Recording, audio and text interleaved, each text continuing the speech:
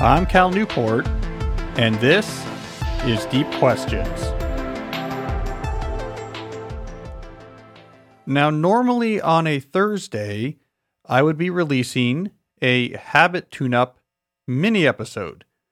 That's the format where I take voice questions from listeners, and we get into nitty-gritty details about upgrading their productivity habits.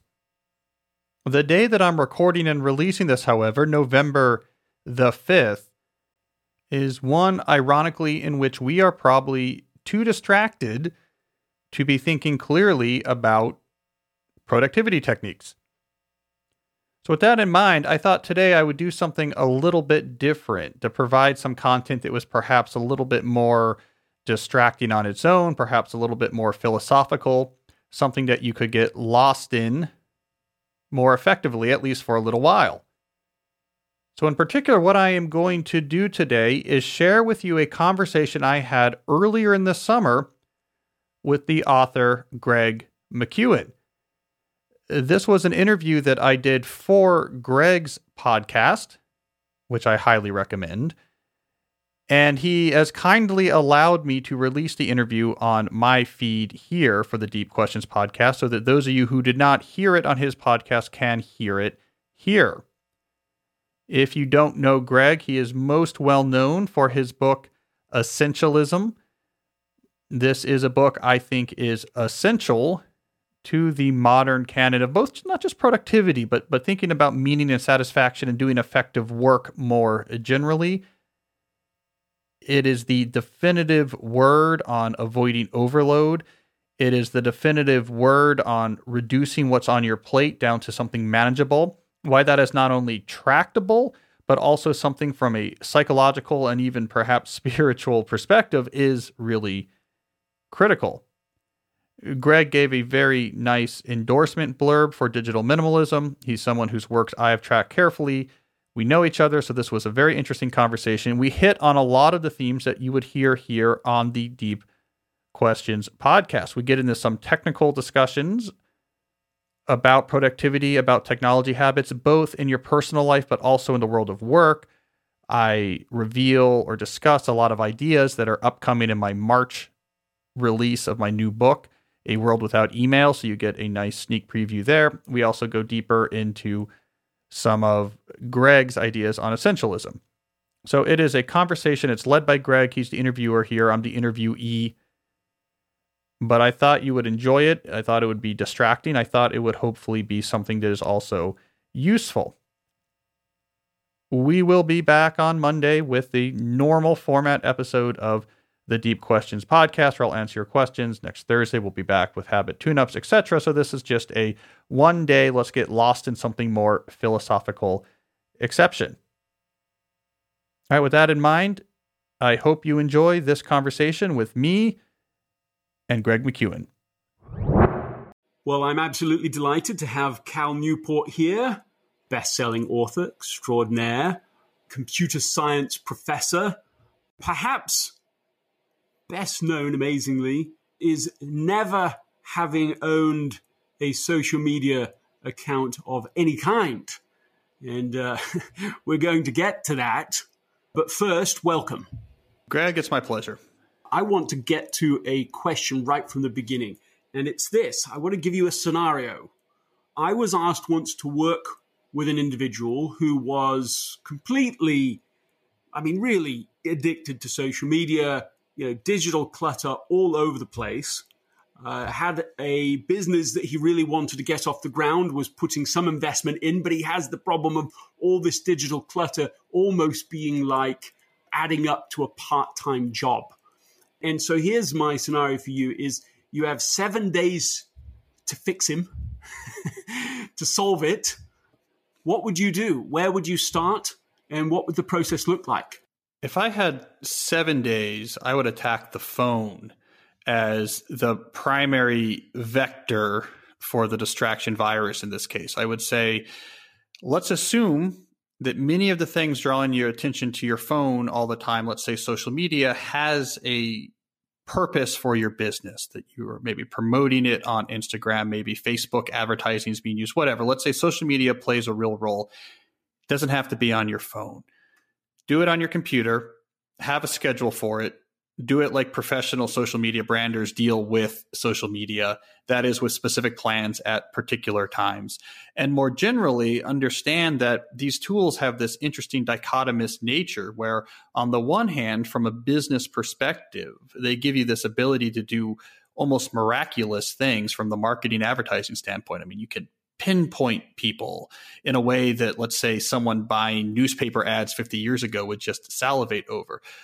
But the whole reason these systems work so well is that they have this entire ecosystem of addiction, so that when users use it, you get sucked into this world and use it much more than you want to. So if you want to have these tools in a competitive business environment, you have to somehow sidestep that whole ecosystem that makes them valuable in the first place, that gets all those user engagement minutes while still deploying it for your needs. So take it off the phone. We'll solve 90% of those problems. Have it on your computer.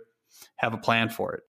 So in this case, social media can make a poor master, but can still be a great servant.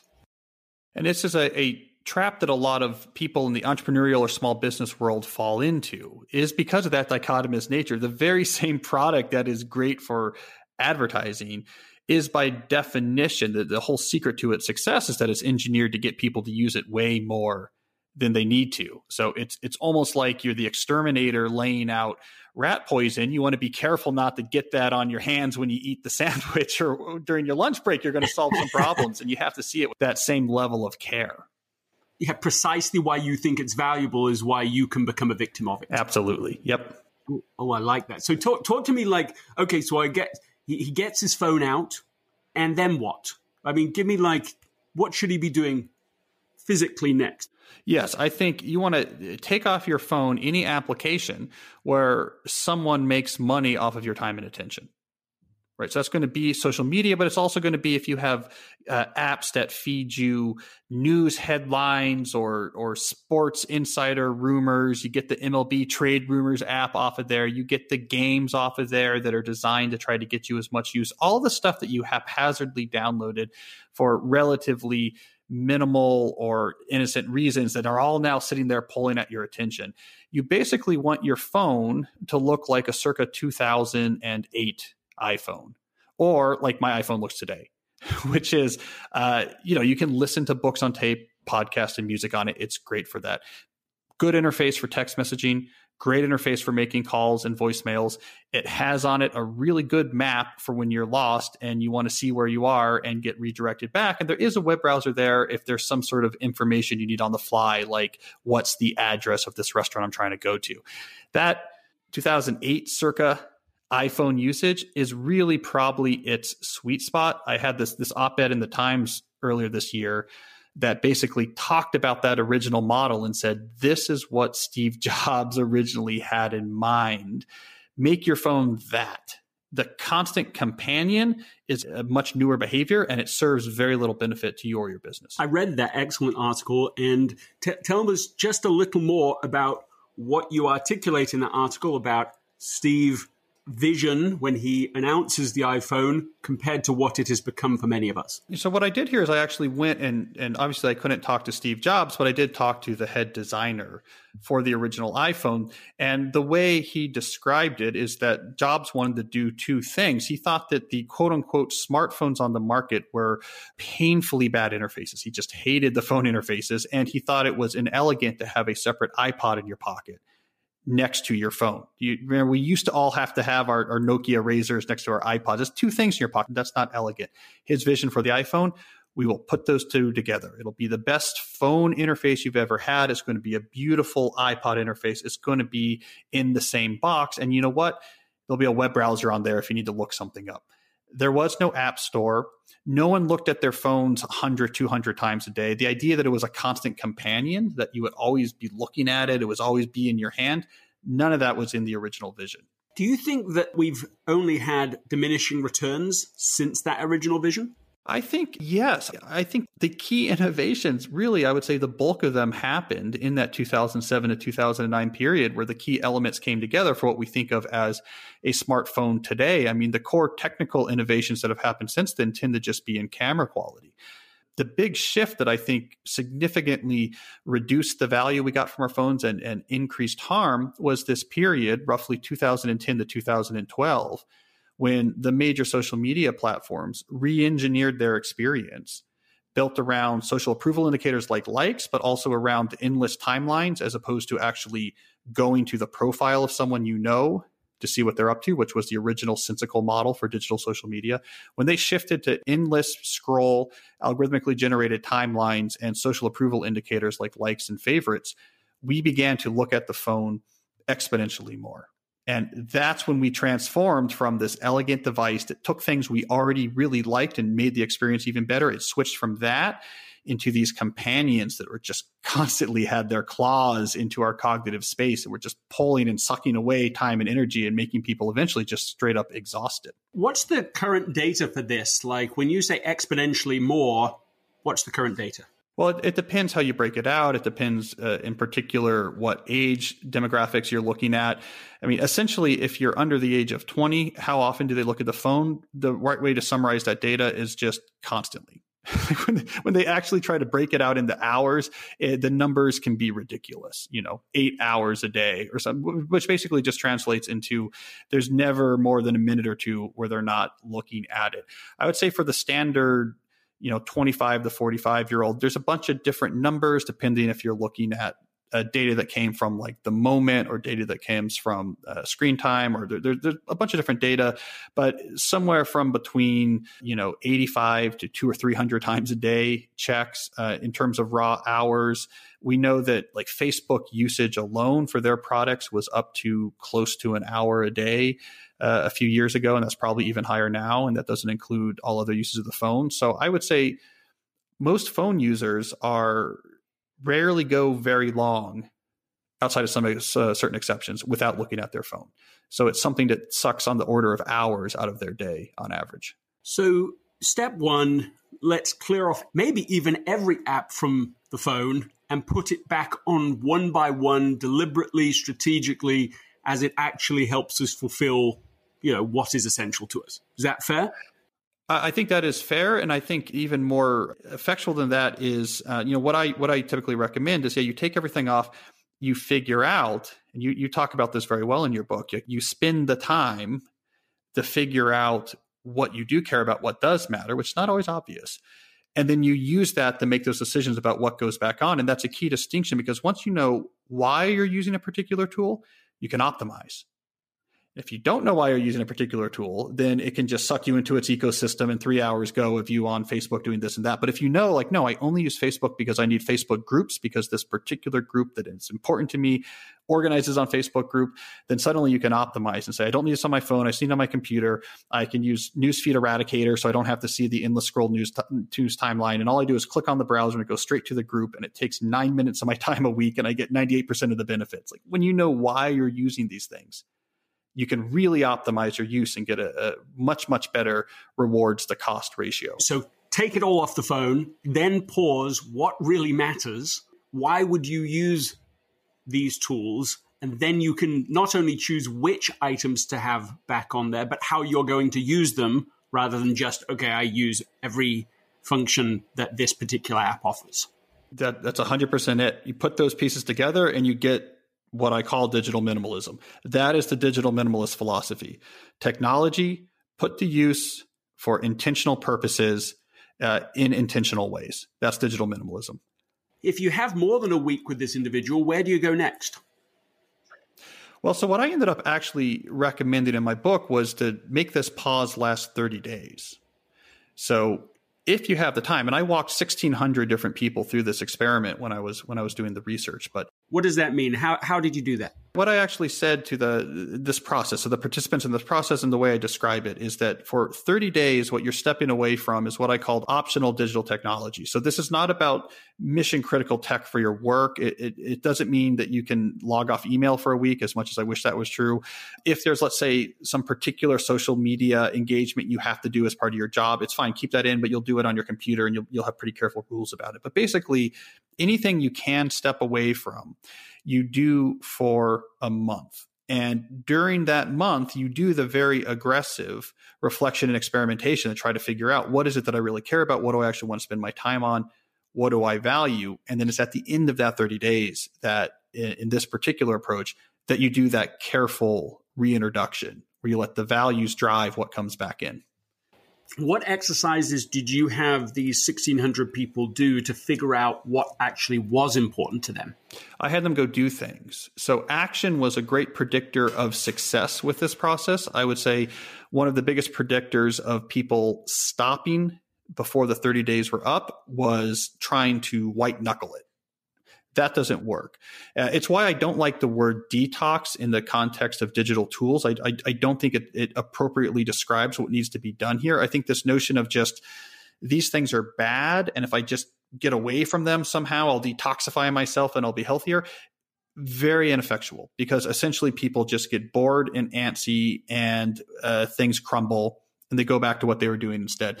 The people who succeeded didn't see it as a detox. They saw it as a rebuilding process. They're trying to build a better life, and they got out there and did things. So they did activities. They signed up for things. They actually went and talked to people in person. They went for long walks and reflected and thought they were okay being bored while they were driving from here to there. So the people who got out there and really experimented with things and could actually tangibly get their fingers in the metaphorical dirt and say, "Ooh, I really enjoy this," had a much easier time than of saying, "Oh, I'm going to make these changes to support these things that I just experienced really valuing."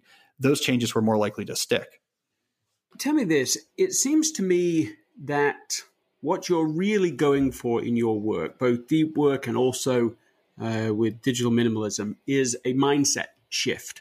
It's more than just these specific behaviors that we're talking about here.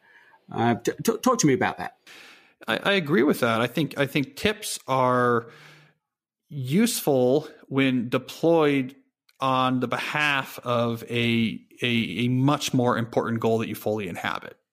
So in Deep Work, for example, so Deep Work is 2016 is when that came out. So just to set the timeline, that book is really about the world of work and unintentional consequences of technology in the world of work.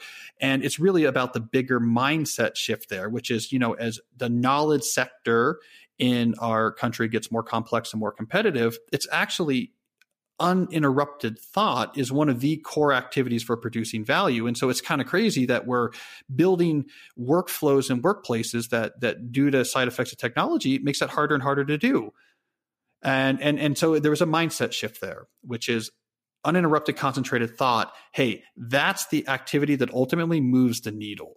So that's something you have to think about prioritizing. Once you believe that deep in your bones, then all these different types of tips about like how do you prevent email from taking over your life, or different hacks for scheduling, or doing time block planning versus list-based planning, they all have a context. And they're much more likely to be effective for you than if they're just assorted tips. And same thing with digital minimalism. It's about, are you a maximalist, right? Are you someone that just lets tech into your life because it could be interesting, or you don't want to miss out on something that could be valuable? Or are you a minimalist? Are you someone that deploys these tools on behalf of things you really care about? If you're the latter, you're going to be much more satisfied in your life. So again, it's a mindset shift. And once you have that, all right, the tips about like how do you configure your phone and notifications or these plugins that help you sort of defang the addictive properties of social media websites, those all suddenly can be deployed for a purpose. And I think a great analogy would be like physical fitness. There's a ton of advice about different ways to, lift weights or do what have you. But it's not that useful until you've made the mindset of, oh, I'm someone who's going to be in really good shape. And now suddenly that whole world of advice on power sets and whatever. I mean, you can tell I'm not a weightlifter, but whatever, that whole world of advice and all the fitness websites and podcasts suddenly becomes incredibly useful and relevant. So I think you're absolutely right that I'm about fundamental mindset shifts. And then you can start making practical changes, which is why my books typically have two parts. This is true of digital minimalism. This is true of deep work. Part one is always the ideas, and part two is always the advice. And there's a reason why I have that split, because without the first part, I don't think the second part is that useful. And really, you have to try to strip out the old mindset in order to be able to even start on a new experiment in the way that you're describing. You've written it this way. You say the problem is that small changes are not enough to solve big issues with new technologies. The underlying behaviors we hope to fix are ingrained in our culture. They're backed by powerful psychological forces that empower our base instincts. To reestablish control, we need to move beyond tweaks and instead rebuild our relationship with technology from scratch, using our deeply held values as a foundation. Let me ask you this. Deep work is, it's a powerful concept. It's an important principle. Let me just inverse it for a second. Let's look at, use inversion. What is shallow work, and what is a shallow life, and how would you accomplish it? Yeah, it's an interesting question because in the book Deep Work, I originally actually defined shallow work as the antonym to deep work. So it's actually a non-trivial question to answer, because what I actually did there was say, this is what deep work is. Everything else is shallow work. But let me invert it. So essentially, shallow work in the knowledge work context are activities that you're not leveraging hard-won or rare and valuable skills to create new value, so much as you are handling things related to sort of the logistics of your work.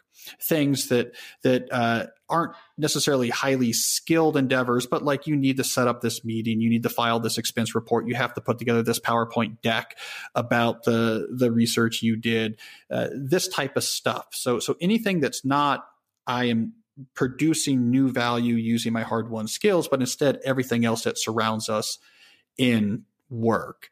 And so that's the shallow in sort of the work concept. But then I also, as you point out, I do have this notion of let's generalize this to a deep life versus a shallow life. And a shallow life is one, this is much broader than just work. So now this encompasses minimalism, everything else. A shallow life is one in which you aren't working backwards from what you care about. So it's just a sort of random assemblage of momentum and routines and in the moment seeking of positive chemicals and avoidance of negative. It's a sort of non-resilient, not necessarily bad. I mean, it might feel good in certain moments, but it's sort of like non-resilient, low foundation life that you're just sort of haphazardly bouncing from this to that. That's very interesting. I like that phrase. Let's make sure we get that clear. You said, we aren't working backwards from what you care about. How does somebody do that practically? So this case study I gave you at the beginning, let's say that he has managed to remove this distraction, these non-essential items off of his phone. He's now, he's been experimenting with his business a little bit. He realizes that this is more meaningful, satisfying for him. How would he go from that experimentation to clarifying this is the deep work that really matters?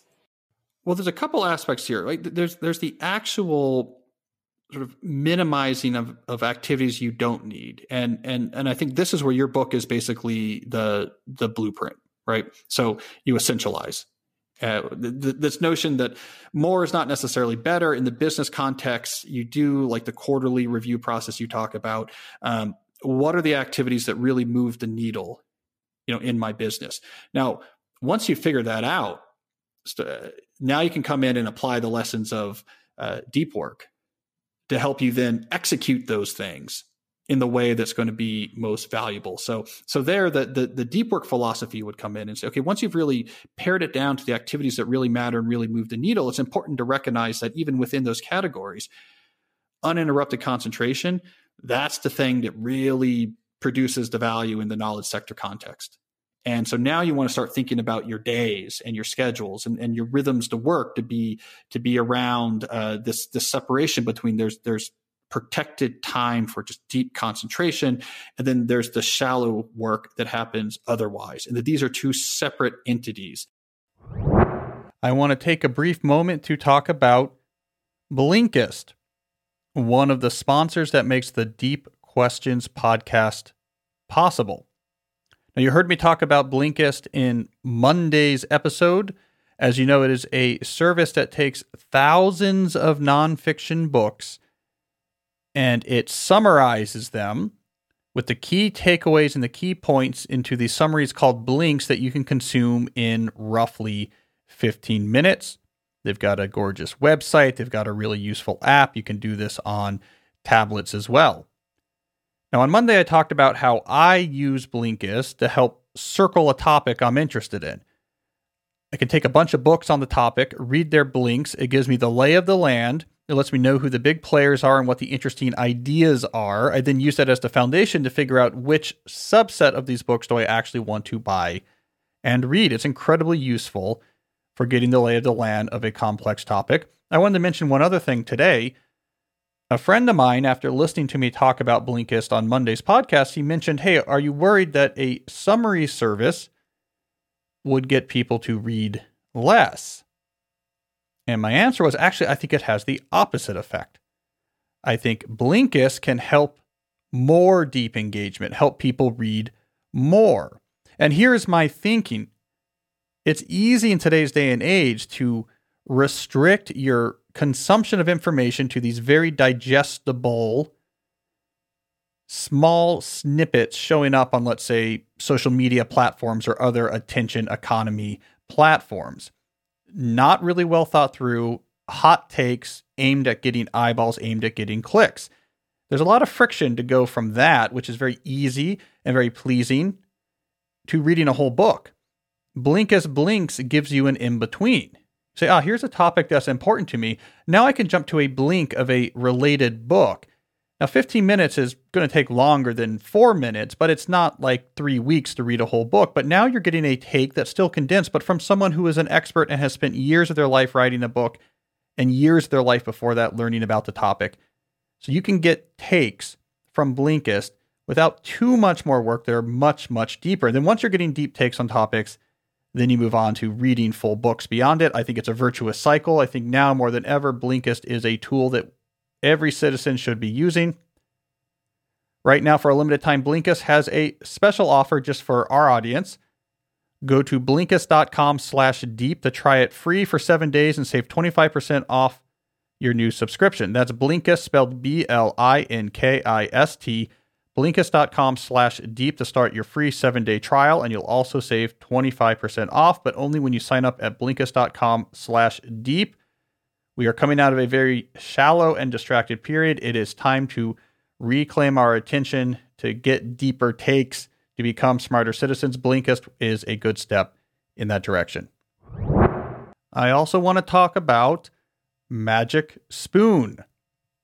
There are, simply put, times in our lives where we are overly anxious, we're frustrated, we're exhausted. The world seems like it's just a little bit too much. And it's during those times that what we need more than anything else is just perhaps to take a moment and to eat some good, fun cereal.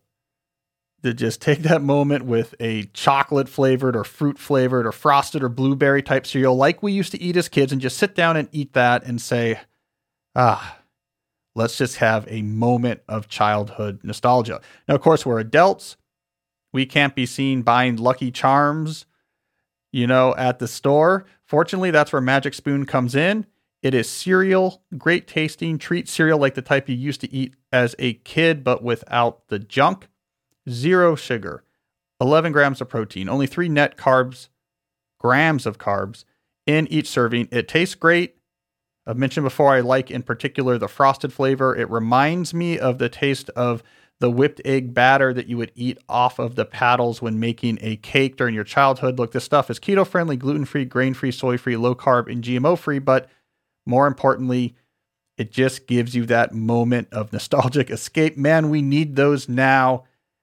My Magic Spoon flavors have been doing big service recently in my household. So go to magicspoon.com/Cal to grab a variety pack and try it today. And be sure to use our promo code CAL at checkout to get free shipping.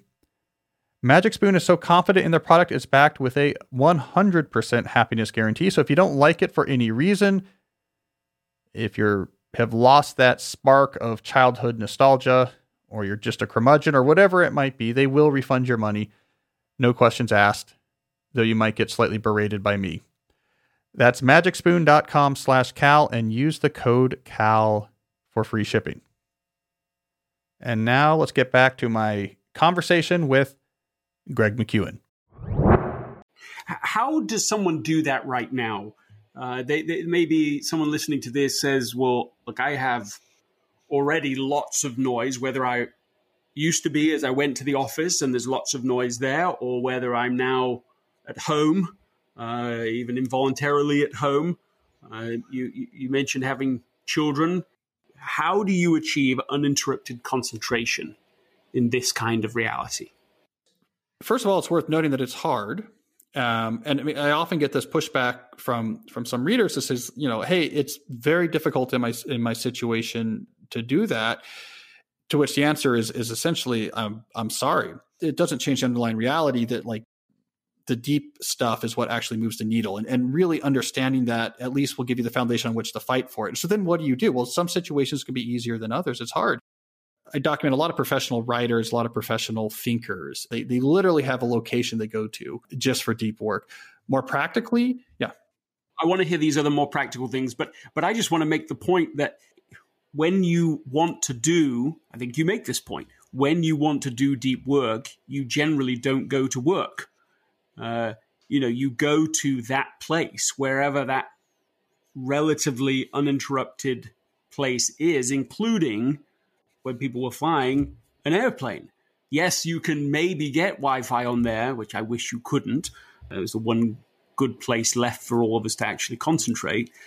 I just wanted you to talk about that a little, that when we want to do real work, most of us have a place to go, and it isn't the place we call work.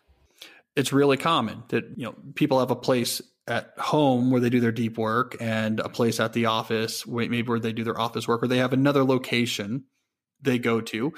Something I like to point out is that there's a lot of full-time professional writers who out of pocket pay for a private office. On paper, like it doesn't make sense financially. I mean, they have a home office probably at their home. There's no reason for them to have to pay to lease, an office space, but to have the location that is separate where they go to concentrate, and that's what they do there. It can be very powerful. Give me an example of somebody who has reached out to you to say, hey, this helped, and give me a little more detail if you have it. So one example I heard was from someone who did in Silicon Valley. He was in marketing, but what he did was white papers. So, white papers for a software product these are these detailed research style papers that are an important part of the sales process for B2B style software. And he was well paid to do this for a Silicon Valley company. The problem was that he said their culture was if you don't respond right away on Slack, it's assumed that you're slacking off. And so he was having a tough time. He's like, I have to write these hard reports. It's the main thing I do that's valuable. And I'm not doing it well. It's taking a lot of time. So he went to a CEO and he did the script. Here's what deep work is. Here's what shallow work is. Both is important. What's the ideal ratio? And what he told me was that it was clear in that room as soon as he explained that setup that, his CEO saw that it would have been absurd for her to say, I really want you doing 100% shallow work. Like when it's presented that way, it just seems like a inefficient deployment of an asset. So they settled on 50-50. All right. So it's like, well, how are we going to do this? How am I going to get 50-50 time? Because, we're on Slack all the time. There's all these meetings. And so they had a particular number to hit. So the solution they came up with is she's like, okay, let's put aside a 2-hour period in the morning and a 2-hour period in the afternoon. And I, the CEO, I'm going to go talk to your team. So during those 2-hour periods in the morning and the 2-hour periods in the afternoon, he is not going to respond to a thing. So make sure that if there's something urgent, you get to him by 9:55, or you started at 10 in the morning, or you get to him, right before his afternoon session. But I'm telling you, he's off this is how he's working. And he said it took the team about a week to get used to it. And now it's 50% of his hours every day is uninterrupted. He thought there would never be a change to his culture there. This was one conversation and 1 week of adjustments, and is a massively more effective approach to his work. And by the way, nothing was really lost. to have to wait 2 hours to maybe get in touch with someone, you can easily work around that once you know that's what the expectation is. So it's not as if he is annoying everyone in his professional circles now. They quickly adjusted to it. So those type of changes are really possible if you're working with specificity. Well, and also something I loved in what you just said is that by starting with the positive, by positioning it around, look, how do we create the most value?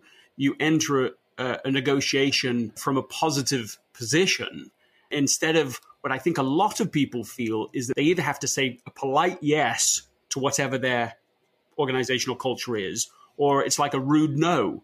They have to be that person, which they don't want to be because that's career limiting, or they have to leave the culture altogether. What you're providing there is a structure, a format to be able to have a negotiation that I think seems really plausible.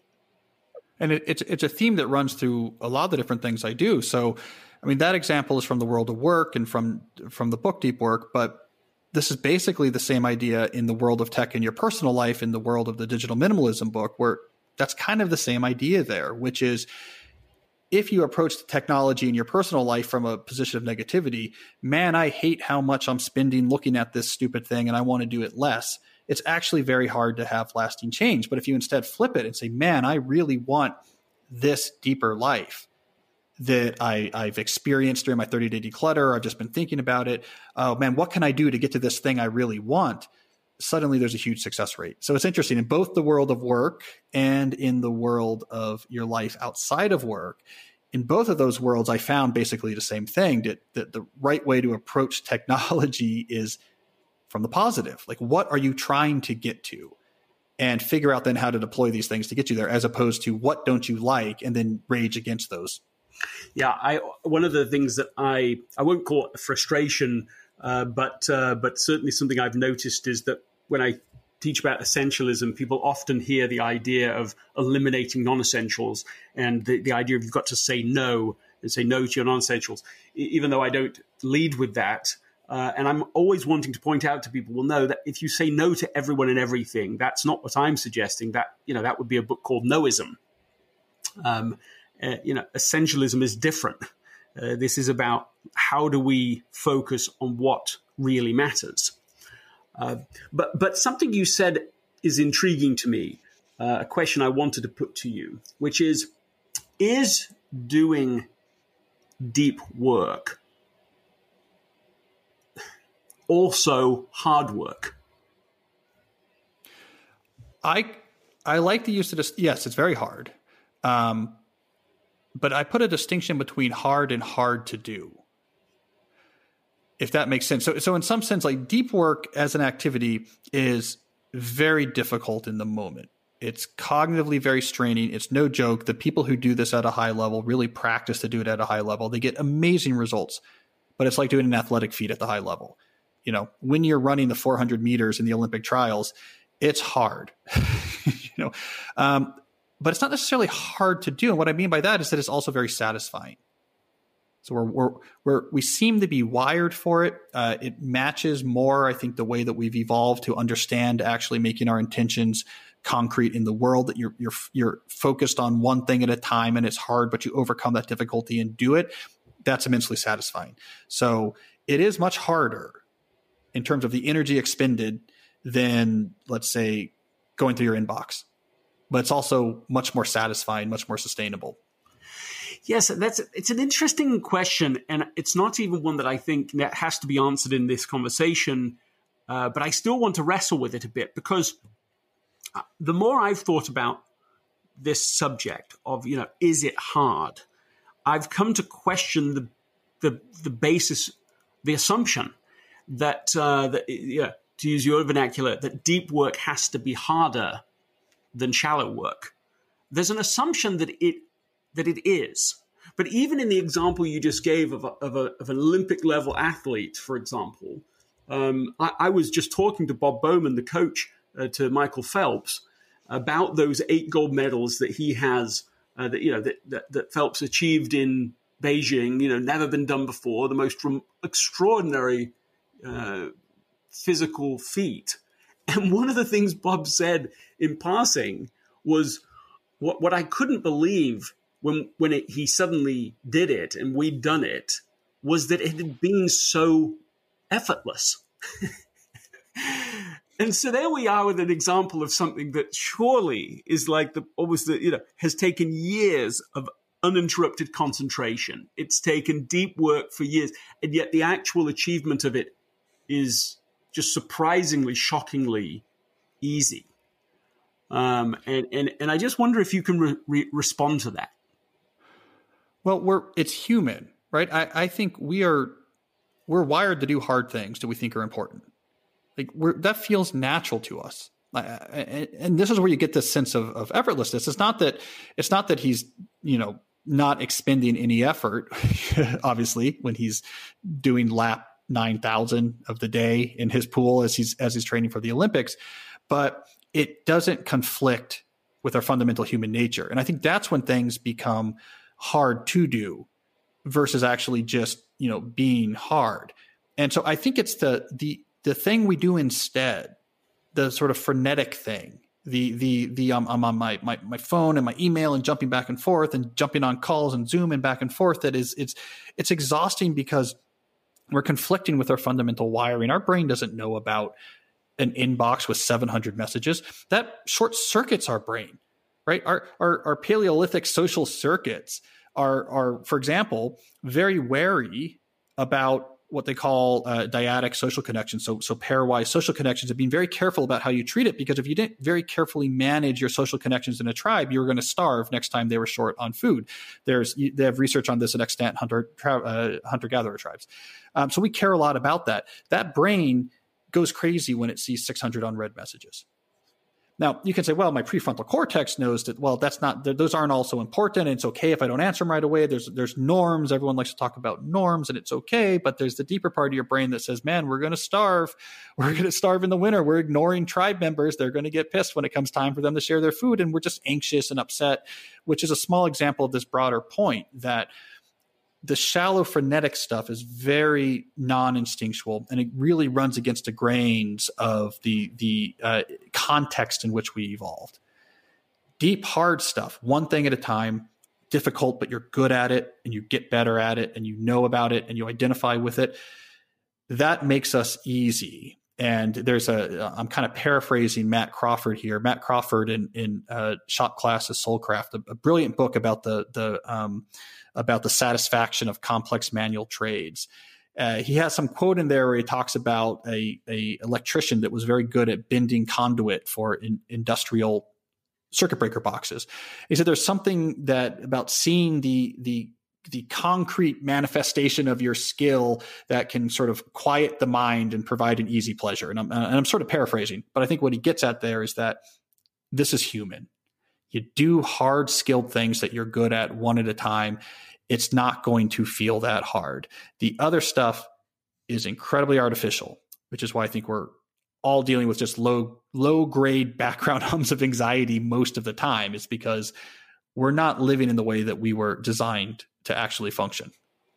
Well, and right there is kind of what I've been wrestling with myself, is this language around, well, important things are hard and unimportant things are easy, and that explains why we are pulled to the trivial things, I think might be sitting on top of a very deep set assumption that actually is false.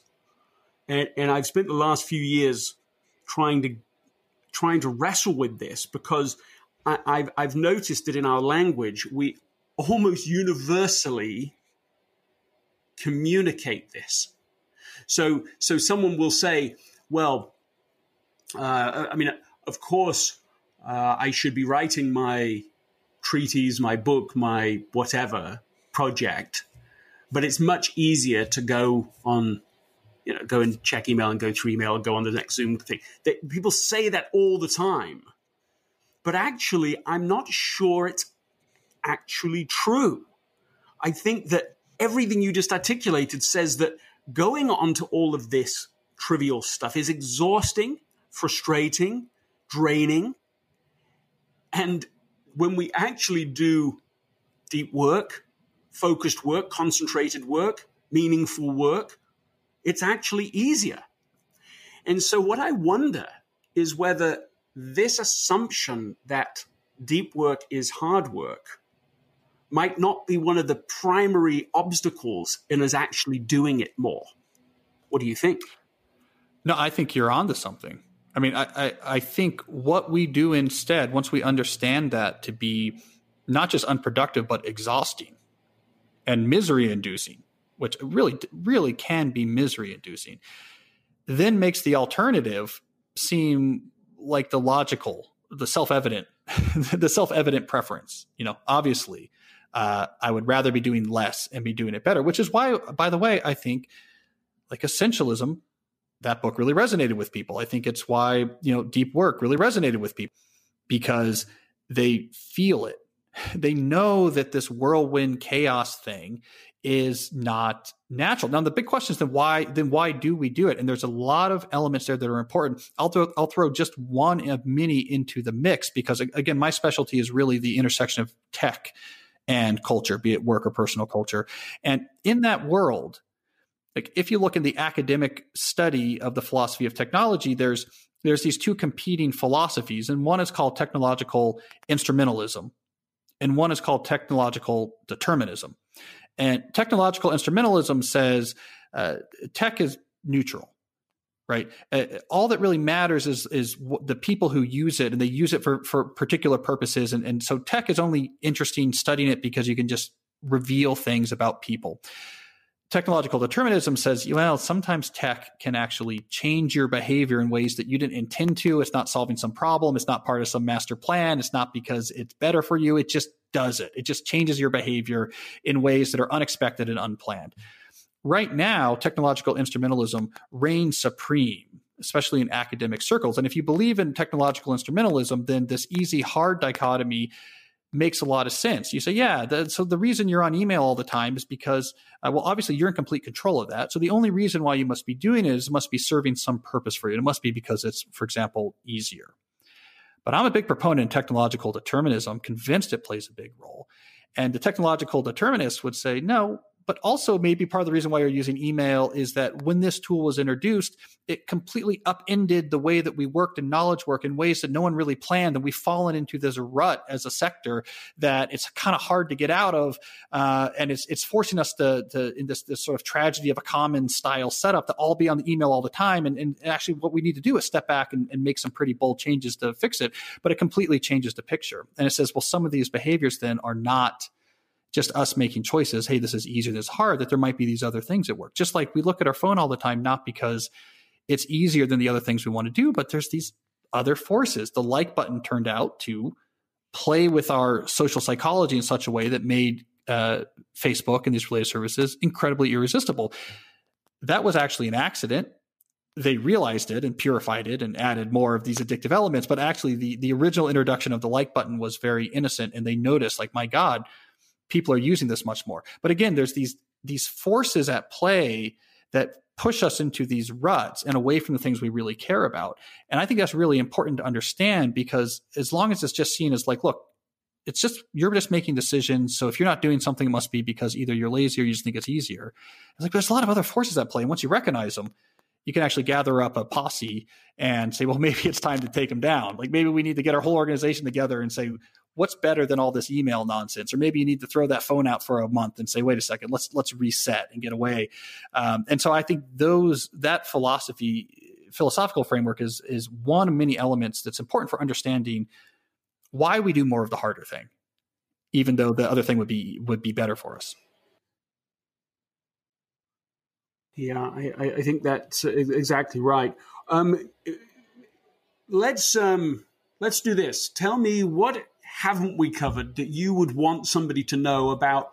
Not so much the individual books, right, of which we've only talked about 2. There were others before that, but you're not thinking about your life and your life's work as discrete books. Yes, I suppose in a way you are when you develop these and you send them out into the world, but you're pursuing something broader than all of that. And this new book is going to be an extension of that too. So what is it you want to say currently to anybody listening to this? What is it that you want to express that you haven't expressed? I think the umbrella under which all of this work lies is, I'm a technologist, I'm a computer scientist, computer science professor, but I am really interested in the intersection of these tools and our culture. Like, what's the impact of these tools? How do we interact with them? How does it affect our culture? This nexus of tools in our current moment and our society and our culture, I think, is incredibly fertile. And I think we need to spend more time trying to understand it, because we have capabilities now that would astonish someone 40 years ago. I mean, all of this power, and you just cannot get even a fraction of the potential out of all these innovations unless you also obsessively and relentlessly and thoroughly really think through, how do these change us? How do we want to use them? How does it fit into a vision of a better workplace or a better life? And so, I mean, that's the bigger vision I think I am obsessed with and I want to promote, which is, it's not just enough to churn out the innovations. We have to be thinking way more than we have been recently about what happens once those innovations are out there. And it's that second step that you really get those sort of utopian visions fulfilled. It's not just enough to put out the tool and hope. It's messy, observational, philosophical, and technical work. And so that's what I'm interested in. I want there to be more engineer types like me, people who are trained in technology, to be thinking about these things. I think there's some, like, I think Jaron Lanier, another computer scientist, has been brilliant in the way that he's thinking about some of these issues. But that's my umbrella.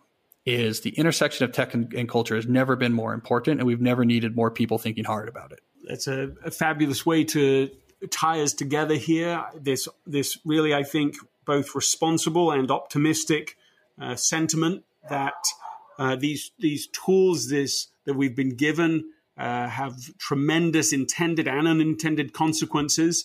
It presents a challenge, but also an opportunity, and that we as if we're thoughtful, if we step out of the system and not just work in the system, then we can work on the system and create something that can produce tremendous breakthroughs that will then allow us to solve many of the problems that are currently outside of our reach.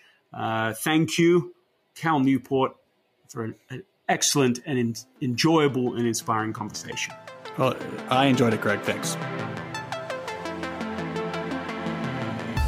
Thank you for listening to this special episode of the Deep Questions podcast, and thank you to Greg McKeown for allowing me to post this on my feed. Also, thank you to Blinkist and Magic Spoon for their sponsorship. We'll be back on Monday with our next normal full episode of the podcast. Until then, as always, you can submit your questions and find out more about what's going on at calnewport.com. Until Monday, as always, do your best to stay deep.